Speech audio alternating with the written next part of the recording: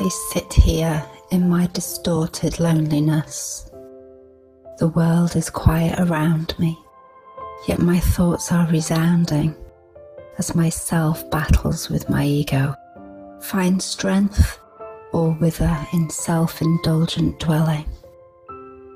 I feel vacant, looking in on heavy emptiness that fills my body, penetrating my soul with a velvet darkness. My heart is broken, and I can't find a way to mend it. So instead, I stare at it with morbid fascination, watching it twitch in desperate attempts to force a decision. My tear ducts barren, leaving only the reminiscent hot sting. My cheeks no longer deserving the depleted flow of liquefied sorrow.